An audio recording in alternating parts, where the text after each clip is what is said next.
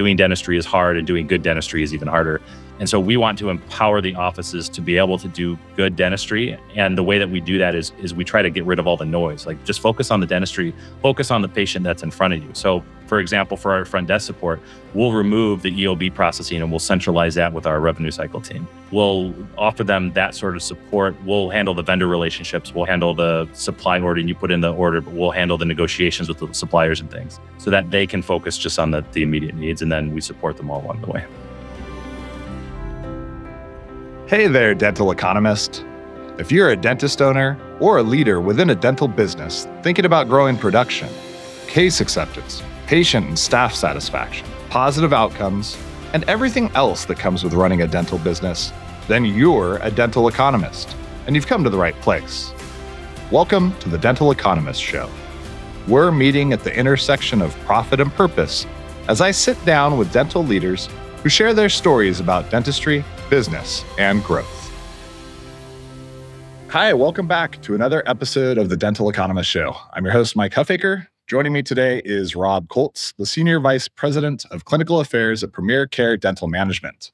As the name suggests, Premier Care is the #1 dental management company in the Northeast, led by enterprising doctors like Rob himself, who pride themselves on both their medical and business acumen. Rob has coached and guided many dentists and dental companies through their business practices, letting them focus on what they do best, dentistry. Whether that's by helping them integrate AI into their organization's processes or maximizing their efficiency without compromising an iota on their patient-first care approach. Dr. Kolts lectures nationally on creating and driving operational and clinical metrics to create strong organizational growth, as well as the current and future state of artificial intelligence and its impact on the delivery of dental care. So welcome, Dr. Rob. It's a pleasure to have you here. Thanks for having me, Mike. Excited for today's conversation. Absolutely. So I got introduced to you through a number of people, and many of my favorite people. So Mehmet and Beth and Chris Thompson have all spoken very highly of you. We've had a brief conversation before. And I was looking through kind of your background and your history and kind of your career in dental. And I noticed that right out of dental school, you joined Heartland. And I'd be curious to hear, why was it your decision to join a DSO and what was that experience like? Yeah, so I was introduced to Heartland while I was in dental school. So I went to University of Minnesota School of Dentistry, and I had some family that lived out in Pennsylvania, and they were trying to recruit me. And I don't remember how I got introduced to the recruiter, but I ended up getting connected with a dentist. I'm in the Harrisburg, Pennsylvania area, and I got connected with a dentist out here that had just affiliated with Heartland. So by the time I joined him, once school ended, I think he had been with Heartland less than 6 months. And my experience working with Heartland was actually really fantastic. I learned a lot of things that really set me up for the rest of my career. You'll probably hear me talk about this a little bit throughout the conversation today, but one of the things that I'm really passionate about is clinical mentorship for doctors and hygienists and any clinical staff. And that really comes from the foundation that I received when I was working with Heartland. So I had the other doctor in my practice was a very experienced doctor, very productive, did great work. And it was really through that exposure and him mentoring me that it really made me realize where my passion was in dentistry. And I love patient care. I love the delivery of patient care. But really what I gained was an appreciation for the power that a strong mentor has and the power that strong systems set up around the doctor in the office and the impact that that can have on dental practice and ultimately for the patient experience. So, I really credit where I am today in my career from those first couple of years I spent with Dr. Arndt, my mentor, and that Heartland affiliated practice. Yeah, mentorship is so important. I noticed that you received your MBA just a few years after joining Heartland. Was it always a plan of yours to pursue an MBA, and why was that important to you? It actually wasn't. I started out, I guess, my undergrad as a business management major that shifted to biology once I decided I wanted to go to dental school just because that checked all the boxes for getting into dental school. And then it was probably 3 months after graduation. I remember I came home from work one day and I was a little bit like, is this it? Like, I got to prep fillings and crowns like for 35 years. And I think most of that was just, I was a new dentist and I didn't realize how much clinical things I could learn and other skills and stuff. But in my new young dentist brain, I felt like, okay, what else is there for me? And so I considered, do I specialize? And it was actually my wife who suggested that, well, why don't you go to business school? You always had this passion for business. Why don't you consider putting that to use? And, I learned a lot of good things when I was in that Heartland practice of ways that they help support me. I also saw some inefficiencies that I felt like maybe there could be some tweaking that could make things even run more efficiently. And so ended up getting an MBA from Penn State. And, that really set up the next stages of my career very well, empowered me significantly to have conversations with people that may have otherwise not have taken me seriously. And it's not to say that you need an MBA to be successful in dentistry by any means, but for where I ended up navigating my career to, I think it opened some doors that I otherwise wouldn't have had opened. So one of the, I guess, knocks against dentists in the industry is the fact that there is an absence of being business savvy. You've got your MBA. As you view kind of the landscape, do you feel that is an opportunity for growth for many clinicians to have a better understanding of the business side of things? Absolutely. I think in dental school, my training in business consisted of a single class. And essentially the takeaway that I remember was hire a good accountant, hire a good lawyer, and have them guide you through the process. I think the reality, though, is that dentistry is interesting. Medicine in general. In order for us to generate revenue, we have to treat disease. In order for us to treat disease, we have to be diagnosing it on our patients, right? So this little conflict of interest, so to speak. So you need to have a strong moral compass. And the reality, and what I tell doctors when I'm working with them is there is enough dentistry to be done without dentists needing to make up work, right? We don't need to go find things or invent diseases that a patient doesn't have to try to find more treatment. We just diagnose what's there.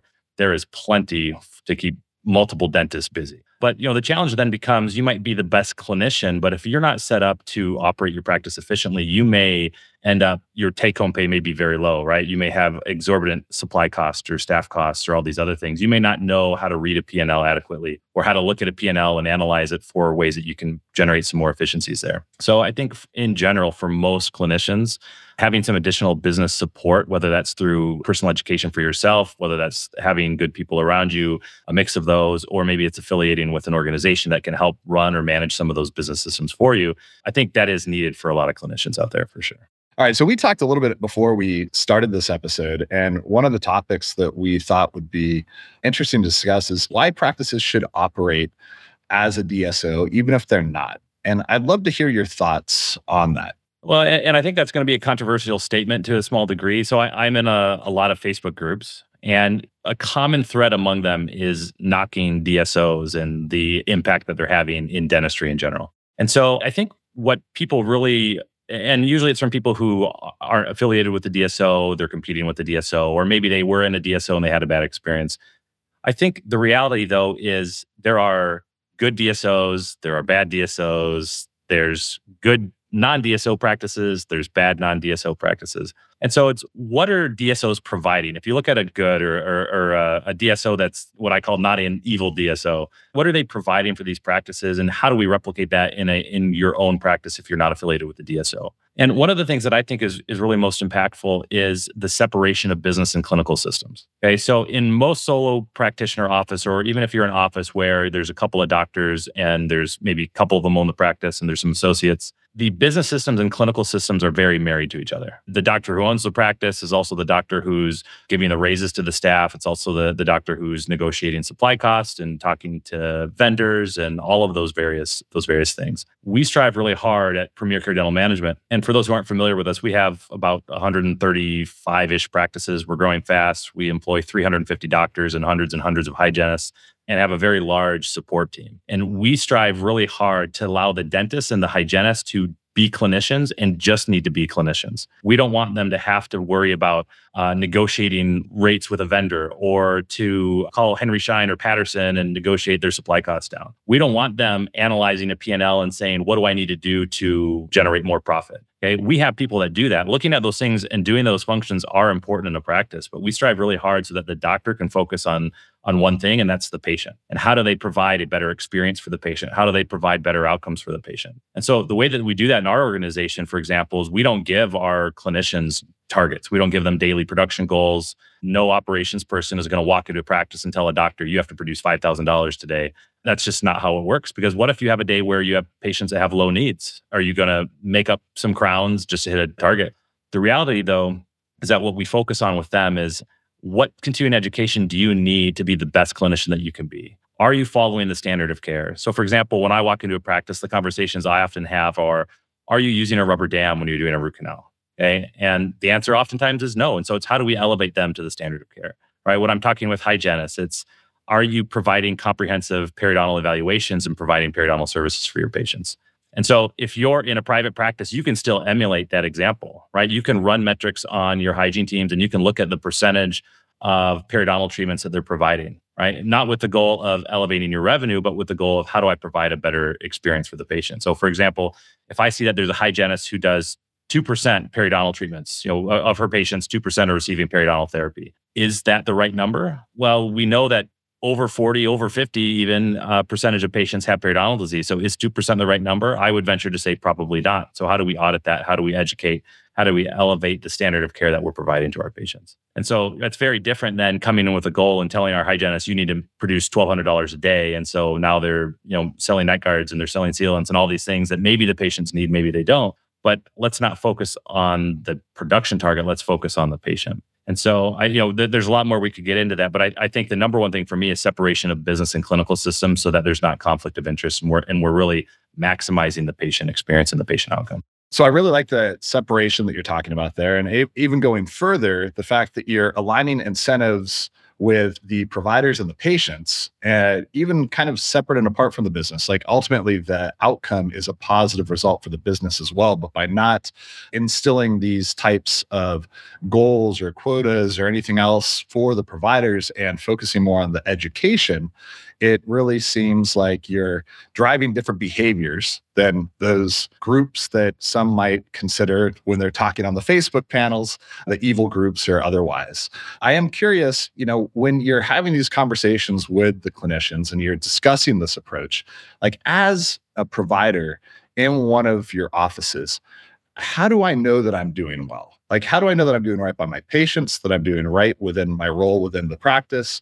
Like, what are the kind of measurements that can be done at that point to ensure that you're on the right track? Maybe let me preface that answer with, because we don't give the doctors and the clinical team goals does not mean that there's not metrics that we're evaluating. At Premier Care, we obsess over data.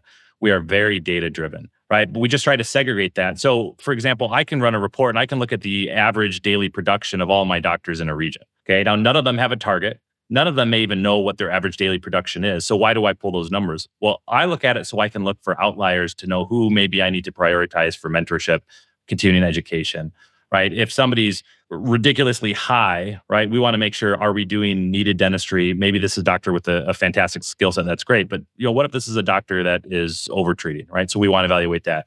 Same thing on the other side. If I have a doctor that's extremely low below our average, okay, well, is this a doctor who's less experienced right out of school? Do they need mentorship? Do they need somebody there helping them go through treatment plans? When I first graduated, my mentor spent the first, I don't know, it was probably 4 or 6 months going through every full mouth series of x-rays with me. So I would go through it. I would come up with my treatment plan. He would go through it. And it took me like 15 minutes per FMX. And this doctor would spend, 90 seconds and have a better treatment plan than I had ever come up with. But over time, I started getting more comfortable recognizing his clinic, what he would be thinking clinically. And I didn't always agree with him, but it was giving me things to think about. And so we try to replicate that sort of an experience. And so we use data, we use those metrics, both on the hygiene side and the doctor side, but not in a goal setting or a you must hit this performance metric, but on a, are you providing an adequate level of care for your patients in general? And then we provide a lot of auditing and support going through charts. For example, we've got a whole team that will review charts for treatment plan appropriateness. And are we following the standard of care? And are you taking an x-ray after you see the crown? And these are purely clinical things that we're doing and auditing for our doctors to help them have a little bit of accountability and help make sure as we get new providers, because we're constantly growing, that we still have a standard of care across the company that is met. So back to your question, which was how does a provider in our organization know if they're being successful? Really, it comes down to, are you having satisfied patients that are coming back for their appointments? You have a low cancellation rate. You've got a high patient referral rate, and you're soliciting reviews and the reviews are positive. We do a lot of NPS surveys for patients. So we gather that data, and that's usually the metrics that will hone in on an office that's either underperforming or they're doing really well. And it's those sort of metrics that we follow rather than business metrics. Although we obsess over those metrics, we try to segregate that from the clinician. So with that focus on data and making data-driven decisions and having that oversight on the clinical side of the business, Is it a culture shock for some providers that enter the organization? Is that additional oversight than some are used to? And how do you get buy-in for that being the culture within your organization and what you guys are looking to drive and the outcomes you're looking to achieve? I see a little bit of culture shock both ways, actually. So there are some practices that we'll acquire, for example, that they were very rigid in. We had a daily goal. Our hygienists had a daily goal. They knew how many fluorides they needed to do every day. And when we pull that back, they almost feel like it's too light of a touch, that they're used to having all these goals that they needed to try to attain. And we try to shift the focus from the number to the patient, right? And then there's also the culture shock the other way. There's groups that we acquire that they've never looked at any metrics, they've never evaluated any of that, they've never had anybody hold them accountable for what the standard of care should be. And so doing some things that seem simple, like taking an x-ray after you see a crown or using a rubber dam on a root canal and having somebody holding you accountable to that to a degree can be a little bit of a culture shock. But we're very upfront with practices that we acquire, with doctors that affiliate with us. We tell them we are not a light touch organization. We have a minimum standard of clinical care that we expect all of our clinicians to follow, right? And this is not revenue driven. This is patient outcome driven. For example, when we have this many offices to administer this, we need unified systems. So one of the first things we do is from day one, we will put them on to our Denicon platform, and we've got unified patient management software. They may not like it, but we're going to do it because we need to do this to administer our program at the scale at which we are. And then there's other technology platforms and things that we put them on. And we've got a large data warehouse where we aggregate all of the data that we get from Denicon and from other sources. And that's how we generate all of these reports. And, I think providers over time really learn that there's a lot of availability to them to have access to this data and to these metrics. And so they start recognizing that, I can use this data for myself to help myself learn where I want to improve, right? I can look at this and recognize I've got these two hygienists who are doing great at our fluoride initiative and this other hygienist who's not. And I know that because of data. I don't have to go back and look at charts. So aggregating all that information, I think, ends up being a really powerful tool for our clinicians. It sounds like you guys are very disciplined in expectation setting on the clinical side. Does that same expectation setting and rigor extend across the entire practice when you get into front desk staff or dental assistants? Do you have very clear business operations playbooks that you follow in order to ensure consistency of care across all of your practices and the same sort of experience for your patients? Yes, we provide a ton of support for all of the different roles in an office. We have a wonderful team of back office trainers that will go in and they'll sit there behind the front desk with the team and help them. For example, one of the most traumatic things that I mentioned is when you convert somebody's patient management software to a new system. Doesn't matter if it's a good change or not, you're changing it. And every function for that front desk changes. The button changes, the location of it changes. And so that trauma we anticipate. And we've got a team of people that go in and they do pre-training and then they sit there and they do training and they're there for weeks giving support. And we really make sure that every job function has the support that we need. So our office managers know who they can go to. We've got regional managers who support the business operations of the practice. And they know all the way up to our senior vice president of operations who they can go to for support. And if anything, I think we're maybe even over heavy on the support, but we always want to err on the side of having too much availability and too much support for these practices. And you'll hear our founder, Dr. Scott Asnes, say this frequently, that doing dentistry is hard and doing good dentistry is even harder. And so we want to empower the offices to be able to do good dentistry. And the way that we do that is we try to get rid of all the noise. Like just focus on the dentistry, focus on the patient that's in front of you. So for example, for our front desk support, we'll remove the EOB processing and we'll centralize that with our revenue cycle team. We'll offer them that sort of support. We'll handle the vendor relationships. We'll handle the supply order and you put in the order, but we'll handle the negotiations with the suppliers and things so that they can focus just on the immediate needs. And then we support them all along the way. What are some of the new technologies, approaches that you have implemented or that you all are considering implementing in the practice of dentistry, whether it's AI or saliva testing or anything new that seems to be gaining traction or will add additional benefit to the treatment of patients? The number one thing that we mentioned is the patient management software. So we're happy Denicon users. We've got that in all of our practices. And that really just helps. I can sit here at my home office and I can pull up x-rays for any office and audit their charts and things. And doctors have that ability as well. So that's really, I think the first one is having a platform that you can use that's scalable, having a platform that has all of your redundancies built in. I remember when I used to have to take home the hard drive at the end of the day, the backup, and take it home with me in case the building burned down. And gone are those days now that things are in the cloud. And then on top of that, we really have a lot of technology initiatives that we're focusing on. So we're really proud, for example, of our saliva score initiative, where we're doing salivary testing in many of our offices, where we're testing for specific biomarkers that can be indicative of a patient's propensity to have periodontal disease progression and their level of inflammation. So that's an ongoing process. We've got a number of practices on there, and we're working on rolling that out through all of our practices. And this is cutting edge technology. I mean, it's really going to be super impactful for patients. Yeah, I saw that at one of the shows recently, and I was curious, what is the reaction from the patients?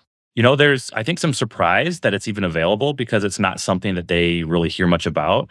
And then I think there's a little bit of question is like, oh, is this a DNA test? What are you doing with this information? And really, we tell them this is a very specific test for a specific biomarker that gives us an indication of the inflammatory response that your body is able or is currently generating. And so what we do is we take that information and we pair it with the patient's periodontal status as far as their probing depths. We look at their bone levels, which we use artificial intelligence to evaluate. And then we aggregate that information and we're able to give a much more specific diagnosis for our patient. And not only the diagnosis of how they are today, but also, to some degree, a prediction of how they're going to respond to treatment based off of that biomarker that we look at in their saliva. So patients really are blown away by it. They're fascinated that this is available, and we're really excited to be able to offer that to our patients. Is it a little bit of a wake-up call for some patients? I believe when you do the test and you receive the result, it will score it in a number of categories. And one of them, and you can correct me if I'm wrong, is something along the lines of like poor oral health or something worded in that way. And maybe the wording is different when you communicate to the patient what those results are. But does it ever elicit any feeling of shock or disappointment when you're having those conversations with patients related to the results that those tests provide? Yeah, some patients are really surprised. And to be honest, sometimes as clinicians, we're surprised too, because there's the obvious case, the patient with like the calculus everywhere and plaque everywhere. And then you do the test and you get a high result. And we grade it as A, B, C. So A being good, and then C would be a like critical number essentially. And so those are the patients that we would expect. But every once in a while, as a clinician, you'll get surprised. You'll have a patient that's looks like a pristine mouth. They come every 6 months. The probing depths look good. And then they'll get a high number. And so sometimes for a new clinician using the platform, it's like, oh, maybe this test isn't accurate. But what you need to remember is when we look at their probing depths and their bone levels, that's looking in the rearview mirror. We're saying, what destruction did periodontal disease cause for you? What we're measuring with this saliva score is what does the future potentially look like for you, right? And so what that shows is you better keep coming in for your cleaning appointments. In fact, maybe we even want to shorten the frequency on them so that we maintain your level of health, because you have a high predisposition for this to continue and maybe snowball down the road if you were to have something happen or you didn't come to some of your appointments and things. So, and there's a lot of science behind it. When we talk in generality, sometimes it sounds a little voodoo-ish, but there's actually a ton of literature behind these tests. Going back to the consolidation in the industry, the acceleration of the formation of DSOs, and the perception or reputation of DSOs that can be held by independent practices and solo groups. When I first got into dental, I was trying to learn, this is just 4 years ago for me, spent a lot of time on Dental Town Facebook groups, and even there's like a really dark place, Dental Reddit, that has a whole bunch of stuff on there as well. And that perception and viewpoint of there being negativity towards DSOs, as you mentioned, was pretty prevalent. Do you feel that that's changing though? That there are DSOs that for the most part now across the industry that are helping for that reputation to be modified from where it was even just a few short years ago? Yeah, I think it is changing. I think there's a lot of organizations that really should be and are applauded for doing a lot of good, a lot of community outreach initiatives, and really helping elevate the education of their providers. I do still think, though, there's still a lot of what I call EBITDA aggregators, where they just bind up practices and then they don't actually, they're not a platform. They don't integrate them. They don't provide anything. All they do is buy the revenue and then hope at some point they're going to flip them. And those are the organizations that I think right now are struggling, where they're not providing a value other than maybe they're sending in an operations team and trying to crack the whip and get their providers to produce more for their eventual turn. And that's not our model, for example. We are very much a integrated platform where you're going to come, you're going to join our platform. These are the services that we're going to provide for you. These are the efficiencies you're going to gain. And to be honest, we say no to a lot more practices on the acquisition side than we say yes to. We're very selective on who we affiliate with. And it's because we don't want just any old revenue source. We want people who are willing to integrate and be part of our system. And I think we're seeing those organizations right now succeed where they're more selective over how they're acquiring, and they're making sure that there's a culture fit and a philosophy fit. For example, as a company, we've made the stand that we're amalgam free, we're latex free. There's some other lines where we draw. So if we find a practice that's got a significant number of amalgam placements and they're still very active in placing it, we may be more likely to pass on that than others, right? Not to say that it's not within their right to place it. We've just made the decision that as an organization, that's where we draw the line. And so it's having some principles like that and sticking to them that I think we're seeing those DSOs be much more successful. I agree completely. I've, for quite some time now, found it very interesting to kind of watch the different models throughout the space. And there are a number of those kind of EBITDA stackers out there. And it causes you to ask, where are you creating value? And obviously there's you can have larger purchasing power. You can get larger discounts on, your supplies and materials, but that's not really at the end of the day where the individual practices are able to get value from the relationship that they have with the DSO. So I think you guys are doing it 100% the right way. And, we appreciate that every time there is a new affiliation, they move on to our Denticom platform. And we also appreciate the challenge that faces inside an individual practice, and that there's a learning curve and that there's training and everything else that needs to take place for that to be successful. And I think that there's groups that look to avoid that process because it does create that disruption. But the long-term benefit that's gained far outweighs that periodic interruption that takes place with the practice.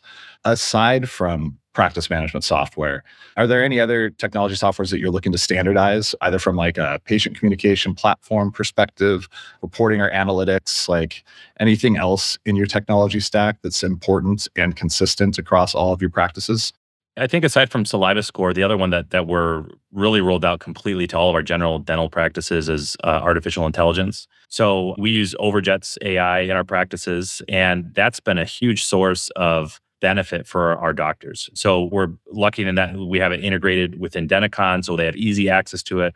We also have access to the core dashboard, which I use frequently from a mentorship standpoint. And that's one of those things that when we get a practice, they get Denticon, they get Overjet. Saliva Score, we roll out a little bit more methodically because it takes, quite a bit of education on what these numbers means and things. But that's been something that from a ability for our doctors to provide high quality of care has been huge for us. So having doctors have that reinforcement, looking at an x-ray and having the AI tell them some things that they should make sure that they evaluate, I think has been really powerful for us. Other than that, I think we are really big into intraoral cameras. So we make sure that all of our practices are fully stocked with intraoral cameras. Intraoral scanning got rolled out through almost all of our practices now. And any practices that doesn't have it is probably because the doctor hasn't expressed that they want to use it. But that one's been, for us, really big for patient communication, improving the quality of our preps. I think when a doctor sees their prep blown up on a 27-inch monitor, it changes the quality of dentistry that they provide. I know it did for me when I first used an intraoral scanner. And so we always try to provide the highest quality technology to our providers so that they really can have the best patient outcomes. In addition to your extensive experience working with DSOs, you are an AI expert, and you were at Overjet for a few years. Tell me a little bit about what your perspective is and how it may have changed as you've began working at Premier Dental Care with that experience of having worked at a software company. Well, working at a software company, for me, that working with Overjet was my first time in the tech space. So I've always been, from the time I got my MBA, I started a small DSO. We had 6 dental practices. Sold that after a few years, did some consulting and helped launch, pediatric office and things. And then joining Overjet was really my first experience in the tech space. And so it was an eye-opening experience for me. It's my first time working remotely, did a lot of travel, of course, going to conferences and things. But really what I learned from being in a tech company that's affiliated with dentistry, right? So I still felt like I was in dentistry, even though I was in tech, is the implementation of these tech solutions is really the challenge. So I don't think anybody disputes that AI is going to make a huge impact in dentistry and already has made a big impact. The question is, how do we motivate at scale doctors to implement this new technology? And anytime you implement anything, you see this, whether it's a new PMS, whether it's an intraoral scanner, intraoral camera, It's one thing for you as a solo practicing doctor to buy it and use it, right? You made a purchasing decision, you want to use it, and so you're going to use it. Well, when you're at scale and I try to roll something out to 350 doctors that weren't necessarily part of that purchasing experience, I think that's where you start to see the challenge. And my time at Overjet, I worked with all of the major DSOs that were evaluating AI and going through that challenge with them. So now that I'm on the DSO side again, and I'm on the implementation side, luckily I'm aware of the challenges that clinicians have as they implement this technology. Doesn't mean that it's easy, but it means I anticipate a lot of their concerns. And just the other day I was around, I did a roadshow to 4 or 5 dental practices, and we did training on technology so that we reinforced the need for implementing and continual usage. Yeah, so that's a great point. The buy-in for adoption for any new tool. And now that you have maybe a greater appreciation for the challenge that is faced with that, how do you overcome that? What are some of the approaches that you take in order to get buy-in and to gain adoption? Well, when I worked with Overjet, really, I felt like my entire role was an agent of change management. So, I always follow an ADKAR, which is building awareness, building desire, making sure they have the knowledge, the ability, and then you're reinforcing it. So that's really, if you want something to be successful, it can't just be a one-time fly-by implementation. It's the lead up to the implementation. It's how do I get them excited? How do I get them to understand the benefits? Making sure they have the knowledge once I am implementing it to actually be able to use the software, and then continuing to follow up and close the loop. Because if it's important, then it needs to continually be important. It can't just be important when you implement it. And so we're seeing that same challenge with Saliva Score, right? We're implementing Saliva Score. It's new, it's shiny, people use it. Well, is it still important for us 2 months after we've implemented it? Or is it only important for us right during the implementation? And so now it's how do we circle back to those practices and re-answer any questions they have and things. And so it's just that continual reinforcement. It's a nonstop effort. And for some of these efforts, really, it's a full-time responsibility to go through and track that. Yeah, it's challenging to be consistent over time because there is that initial excitement and then that excitement goes away. And ensuring that there is that consistent behavior is probably one of the most difficult things we do just in business in general. So can certainly appreciate that. I have a few just kind of random questions, not necessarily tied in directly to dental or your experience at DSOs, but you have a large family. How many children do you have? I have 7 children, 3 girls, 4 boys. 3 girls, 4 boys. So I'm a parent too. I've got 2 little boys, 13 and 10, not quite as busy as you are. What piece of advice that you frequently give to your children, like if you could pick one thing for them to really internalize and hold on to, what would that be? That's a great question. We have a strong faith base. So for us, a lot of that conversation is revolved around faith and, how do you internalize some of that faith and how do you internalize it to the point where it changes your behavior and that you are a good person, that you do good things, that you go into the world and you spread goodness to other people. I think for me, my message to my children often is be the best version of yourself that you can be. And just know that whatever you are today, you can be something better tomorrow. You just got to earn it, right? You got to do the education, you got to do the effort, you got to increase your faith, increase whatever it is you need. But that really the world's available to you at your fingertips if you're willing to put the effort in. And so whether that's faith related or education related or business related, I think that principle still holds true. And so, that's a big focus of mine as I talk with my kids. Yeah, I love that. Now, you've had a lot of large roles in a variety of organizations. How do you think about, there's the phrase work-life balance, which I don't know necessarily what that means, but as far as maybe quality of life, time with family, where you invest and how you spend your time, how do you make sure that you're doing the right thing to take care of those in your life that are most important? I always set my priority in this order. It's God, family, work. That's for me how I set my priorities. And doesn't mean that I ignore work all the time to do these other things, but it means when I'm looking at the broad spectrum of what's important to me and evaluating the impact that it's going to have, does it fall in line with those? And am I giving the appropriate attention to each one of those areas? So for me, work is extremely important. I've been with Premier Care only a few months. I still feel like I've got my training wheels on. I'm learning all of the systems and processes. So work's dominated and take a lot more time. Well, if I have a child's performance I need to be at, then I need to carve my work around because it's important for me to be at those events. So, and luckily I work in an organization that is supportive of that. In fact, when I interviewed with Dr. Asnes, he told me, because I live in Harrisburg, Pennsylvania, our headquarters is on Long Island. I'm up on Long Island every Monday. So I drive up there, spend the day or a couple of days and drive back down. But he told me during the interview, if your kid has a choir concert, you better make sure you're there. And so you just plan those things ahead of time and make sure you don't miss those important events. So some of that also is finding organizations that mirror your culture and how you want your priorities to be displayed. And then it's being able to set the boundaries and making sure that you keep people within those boundaries. That's great. Very well said.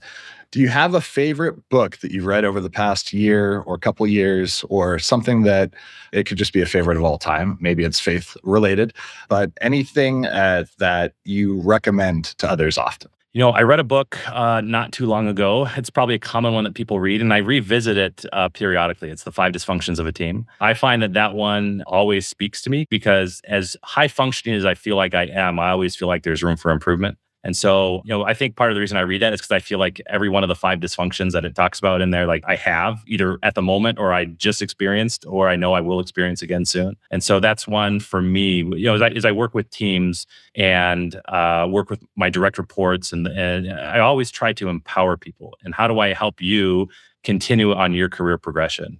They talk in football about the coaching tree. Oh, head coach, whoever, pick a coach. Coach Shanahan had these assistant coaches, and now look at where they are at the head coach level. And so I feel like anytime I'm in an organization, my job is to build my coaching tree. Like I want to elevate those that are working with me and around me.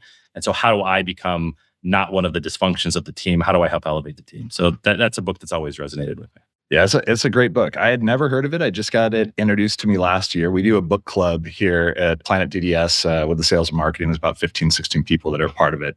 And that was one of the ones that we read last year that I've reflected on frequently since reading. Because you're right, it's like the concept is simple, but it's so hard to actually follow and be constantly building trust and looking for buy-in and managing in that manner. That's a good one. Definitely encourage anyone listening to read that one. Where do you go to learn as your approach to kind of staying relevant, staying on top of the newest trends? And, what are some of your favorite methods to stay on top of things? Yeah, I've got a lot of different ways. So right now I do a lot of driving to the dental practices to visit them, meet with the doctors, to our executive meetings on Mondays up in New York. And so I listen to a lot of podcasts, listen to a lot of books on tape. That's kind of the go-to now.